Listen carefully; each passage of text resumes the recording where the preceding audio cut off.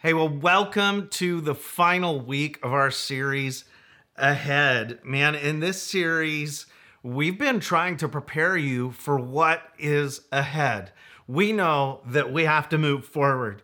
And as crazy as life can be, the rapids life might throw at us, we need wisdom so that we can move ahead well. And we've drawn this parallel between whitewater rafting and the gospel and the scriptures guiding us of what to do when times get rough. And I hope you've listened to the whole series or watched the whole series. And if not, you should do a look back and find your way through it, because I believe it's been some great tools to equip us to move ahead well. But today I want to talk about the end of the trip.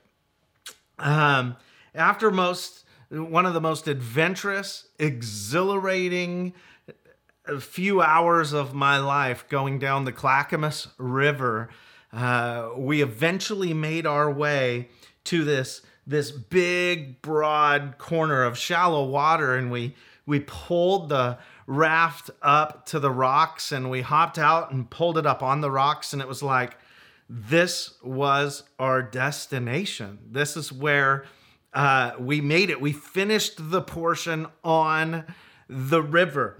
And our guide once again encouraged us to celebrate. So we lifted our paddles up in the air. We high-fived one another. And it was a cool moment. In fact, it makes me think of 1 Thessalonians 5:11.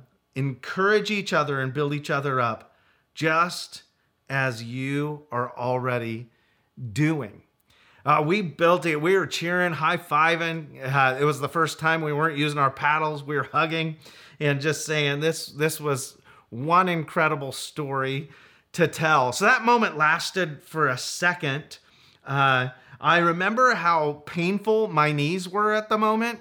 I mean, I'd been up on the edge of this tube with my ankles curved back under the curve of the tube for so long. I was the only one who didn't fall out. So they had literally been there the whole time. I hurt to stand up even and to kind of try to make your way over the rocks. And it was in that moment I remember that the guide pointed towards this across the rocks towards this little opening in the trees, and it was like, now our ride out is through that pathway. That's the trail to get up to where the van and the trailer are, and but we've got to put everything, all of our paddles and everything in the tube, and we're just all gonna carry it and lift it up, carry it up the trail. And that was the moment I realized there's still work to be done. How awesome would it have been just to end up there and just go, okay, I'm just in it for the ride, the enjoyment. But no, there was work to be done. And it was kind of like a gut punch in the moment. I really, at that point, was exhausted. I was probably a little dehydrated, and so as we began to lift that raft, I remember feeling a little nauseous and almost like I could pass out. I was pushing beyond but I was going to push, right? Because we needed to get this tube back up to the van, wherever the van was at. All we could see was the trail. And the footing was awkward, and we hadn't walked, so our legs were just still getting underneath us. But I wasn't just going to lay there or hop in the raft and make all these students carry me, and just like live the life, eat some grapes and have somebody fan me, No, we had to collectively work together to get this back up to the trailer so that the next team could go, so that the next team, and we didn't see all this work initially. When we got to the entry point of the river, the rafts were in the water. The equipment was in the rafts. So the team did the work before we showed up, but now it was our turn to pitch in and do some heavy lifting. And just all that kind of washed through my mind. And I look at some parallel moments in Scripture and go, oh, okay, I'm getting it. Jesus had this moment with his disciples, and he was gathering them together to send them out. It was the sending out of the 12. And he gathers them up and he starts coaching them about, okay, this is what you've seen me do. I'm going to now send you out in pairs, and you're going to do this and this in this kind of a spirit. And you're going to be witnessing. You're going to witness marvelous things just as you have with me, but now you're going to be the ones doing them. They were inspired, empowered, and Jesus was calling them together to be sent. Go, right? This is your first time of go and make some disciples. Share the gospel to people. And at the end of his challenge, in Matthew 10, after a bunch of instructions, he says this in verse 38 and 39. If you refuse to take up your cross and follow me, you're not worthy of being mine. If you cling to your life, you will lose it. But if you give up your life for me, you will find it. So he's already said, I believe in you, I trust you, I'm sending you out. Right? I'm giving you all the authority I have. You're going to drive out demons. You're going to share the kingdom of God of heaven is near. You're going to share all these things in my name. I believe in you.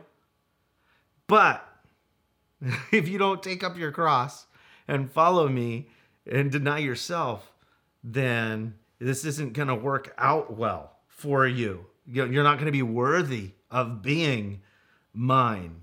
You have to give up your life to find true life. So today's challenge is that. Take up your cross and follow Jesus. Like take that raft up. Collectively, each of you taking some of it, we've got some work to be doing. It's a teaching so important that Jesus repeats it. In Matthew 16:24, he says to his disciples, if any of you wants to be my follower, you must give up your own way, take up your cross and follow me. This was a big point. This was a big reality of being a follower of Jesus. And it contains the actions necessary to move ahead, to experience full life and peace of mind through a growing relationship with Jesus. This is transferable over all the generations to right now in our time of living, our context. This is how we get true life and peace of mind. The first thought is give up your way. Give up your way. If it were my way, when we finished that raft trip, I would have laid down, at least until I kind of got my bearings and didn't feel like throwing up and could walk again and maybe didn't have the aches. Give up your way. That's extremely countercultural to say that in the world we live in, when people are demanding their way. People are encouraged to live your way. Live your way. In fact, the quote, be your true self. Be your true self. And psychology today says being true to yourself means you don't worry about pleasing other people, living by someone else's standards or rules. You don't care what people think of you. You live as your natural self without compromise. And that sounds exactly opposite to the challenge Jesus is giving his followers.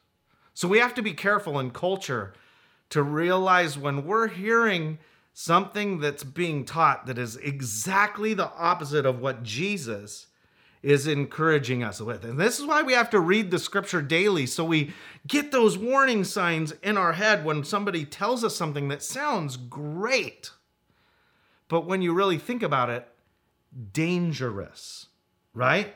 It sounds like something Jesus would challenge against potentially. When we are our own truth, we have no moral truth within our culture. And it's to each his own. And how dare you impose on me? Even if you got that truth from Scripture, don't put your truth from Scripture on me, right? It could be found in the Word of God, but that means nothing to 88% of people who don't submit to the Word of God. 2 Timothy 3:16-17 says, all Scripture is inspired by God, useful to teach us what is true and to make us realize what is wrong in our lives. It corrects us when we are wrong and teaches us to do what is right. God uses it to prepare and equip his people to do every good work. God has some great work for us to take up. But first, we need to give up. We need to give up our way so that we can take up his truth. Jesus is giving us his word so that through it, we can discover moral truth, ethical truth, a transformation within us that comes from the inside out, not something we're faking or putting on, but behavioral transformation of mindset and heart. And by giving up our life, we actually find a way to live more fully because of our relationship with Jesus. We give up our life for Jesus instead of holding on to it. Countercultural. It's a difficult truth in Scripture here. This could feel offensive even because we don't try to bend and morph the context of Scripture to agree with our truth. We're saying the Word of God is truth, and I'm going to bend and adjust and allow the Holy Spirit to help me transform my life to align with the truth. And this difficult teaching is going to allow us, though, to break free from sinful desires. It's going to allow those desires to be transformed by the Holy Spirit, God and us working together to overcome our temptations, to find the way out. And that's a giving up of self. And for some people, that is a strong part of their identity that they're surrendering when they make a decision to follow Jesus. So worth it, though. So worth it. Thought 2, take up your cross daily. Luke, the doctor who writes the book of Luke, is very detailed, often recording details that you wouldn't find in the other Gospels. And in Luke 9:23, he records this moment with the disciples and records it in such a way that he says, take up your cross daily and follow me. He inserts that very specific word, daily.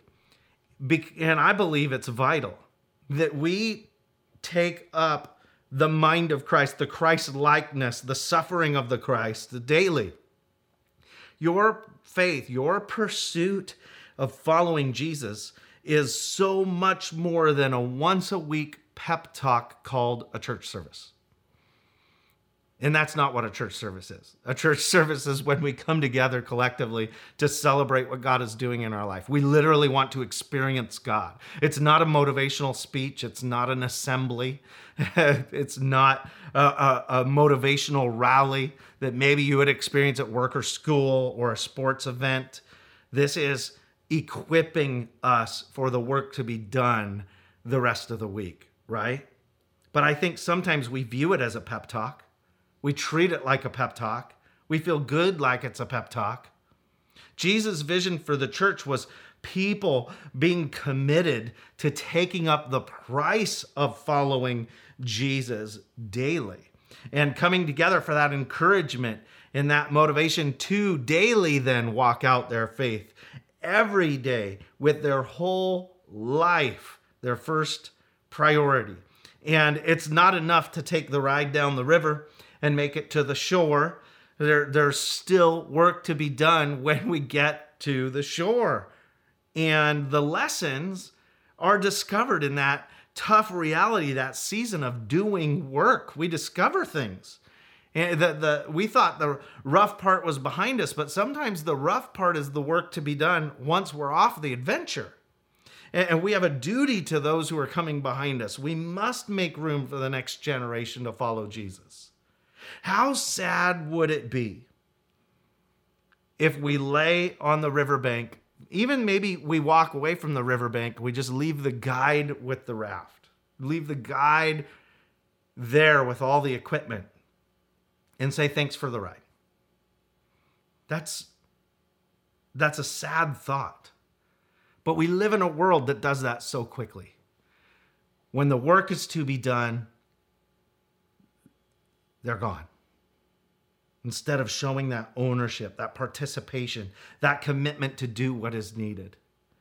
And the disciples were challenging the early church with this. That's why in Ephesians 4:16, you hear he makes the whole body fit together perfectly. As each part does its own special work, it helps the other parts grow so that the whole body is healthy and growing and full of love. If we want to love people well, if we want to make a difference in the world around us, we need to take up our cross. We need to do the work, our own special work that we've been equipped to do as a part of the church, this body, this family. We need to take up our work, go out and allow people to experience the full love of God, because it's going to take all of us laboring in order to do it. So what does it mean exactly? Like what's the deeper meaning of this phrase, take up your cross? Well, I found this video that I thought was interesting, entertaining, that explains it for you. Watch this and we'll be right back. What does it mean to take up my cross daily? Jesus says in Luke 9 verse 23, "If anyone desires to come after me, let him deny himself and take up his cross daily and follow me." From this we can understand that to take up my cross is a requirement to be Jesus' disciple, and it must happen daily. The first people's disobedience to God's commandment is known as the fall. They now had a flesh, which means that they had come into opposition towards God. All people have inherited this flesh, and this influences our thoughts, words, and actions. When I give my life to Jesus, I commit myself to stop serving sin and doing my own will, and to start serving God. So I have decided no longer to agree to the lusts and desires that come from my flesh. But my new mind doesn't mean my flesh has changed. I quickly notice that my lusts are very much alive and I still get tempted. This is why I need to take up my cross daily. We'll get back to that later. The cross was a common method of punishment by the Romans who ruled during Jesus' time. No one could hang on a cross and live.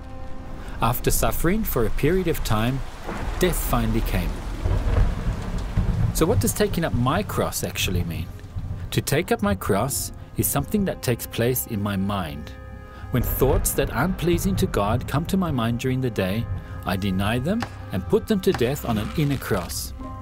So taking up my cross is basically to say no to my own self-will and lusts when I am tempted.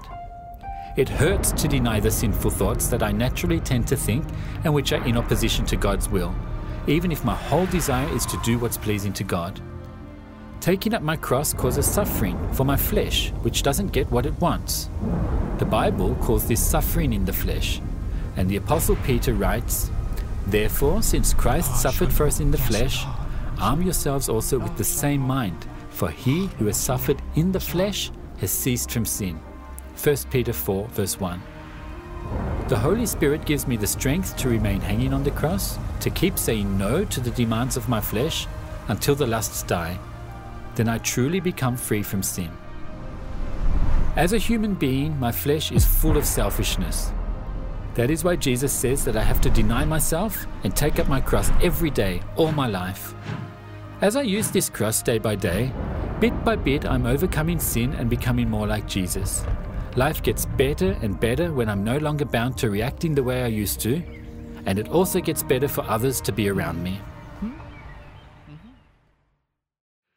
You heard this verse in that video, and it says, so then, 1 Peter 4:1, so then, since Christ suffered physical pain, you must arm yourself with the same attitude he had and be ready to suffer.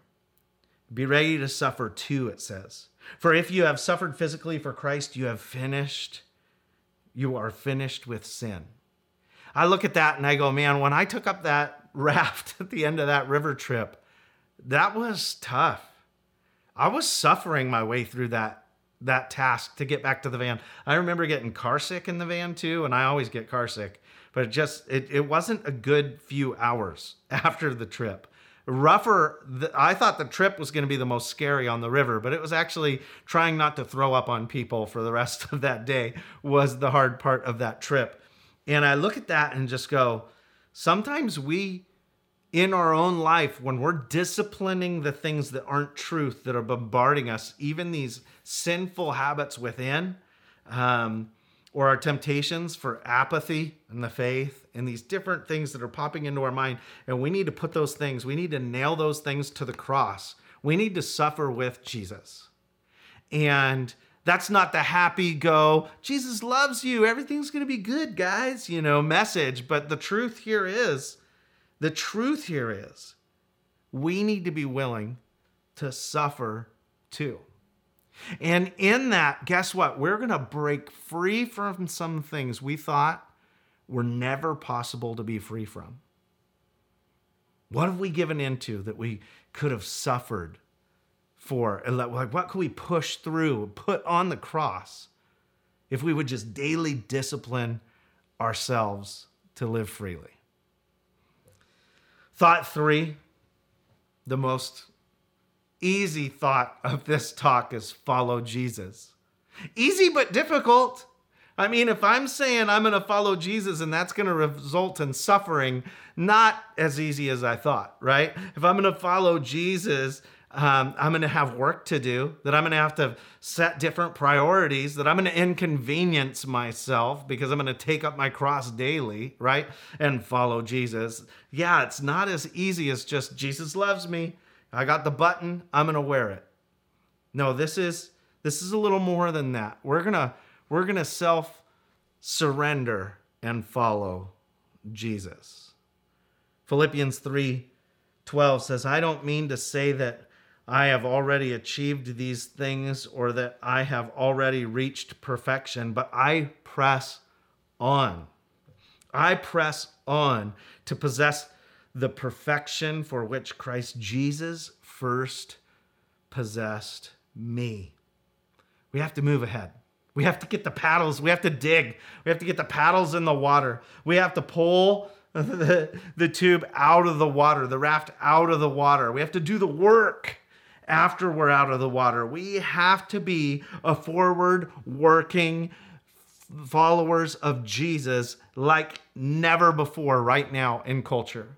And I know it's hard at Open Life when we're trying to discover new rhythms. And honestly, we're praying about, we want to gather again. For those who are ready to gather, we want to make online services the best for those that join us online. But all of it's going to take us disciplining ourselves and getting involved in new ways. And it's not a season for us to just lay on the rocks and do nothing. It's a season for us to take up some responsibility. It's a time for us to say, okay, we all need to grab this thing and make sure we're together. And we need to make sure we're together, not only for us, but for those who are going to come down the life journey of faith behind us. And we need to do the fulfilling work of following Jesus. Our action today, our challenge, and really it's daily, right, is to take up your cross and follow Jesus.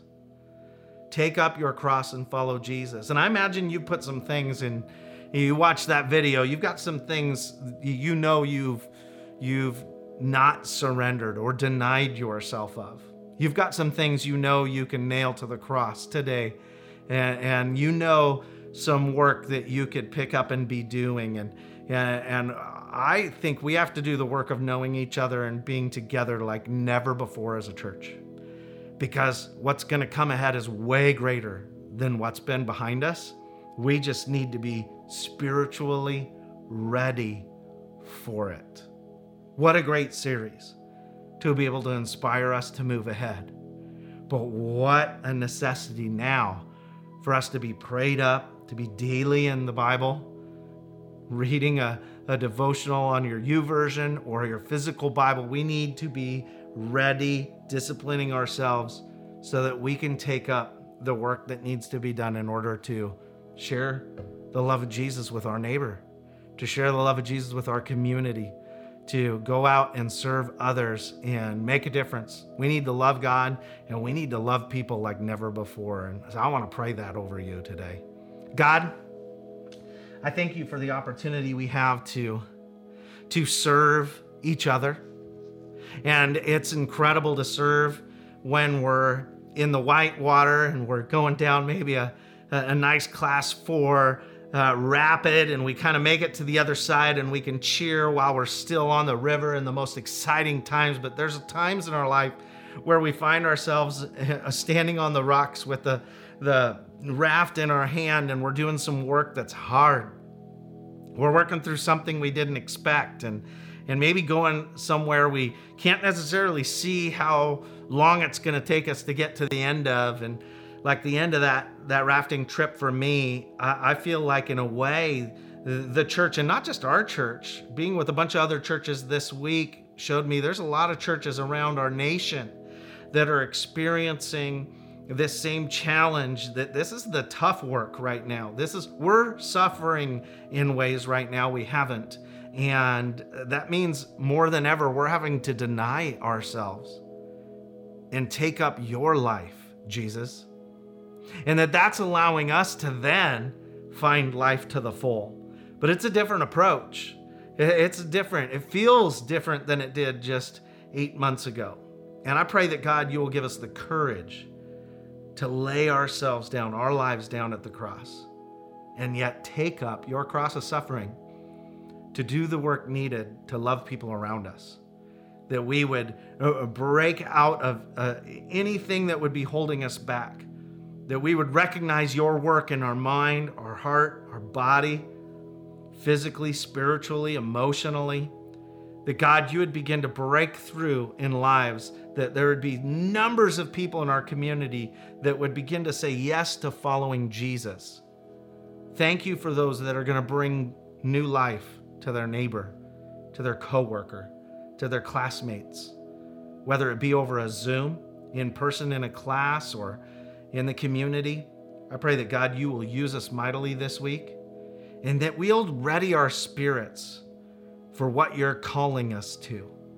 That we'll ready ourselves to be inconvenienced and lay down our desires to take up the work so that the whole body can discover the fullness of Christ, the whole body. And I just thank you for everybody who's following and loving you today. In Jesus' name, amen. Amen. Thanks, Open Life. We can't wait to jump in to a new series next week with you.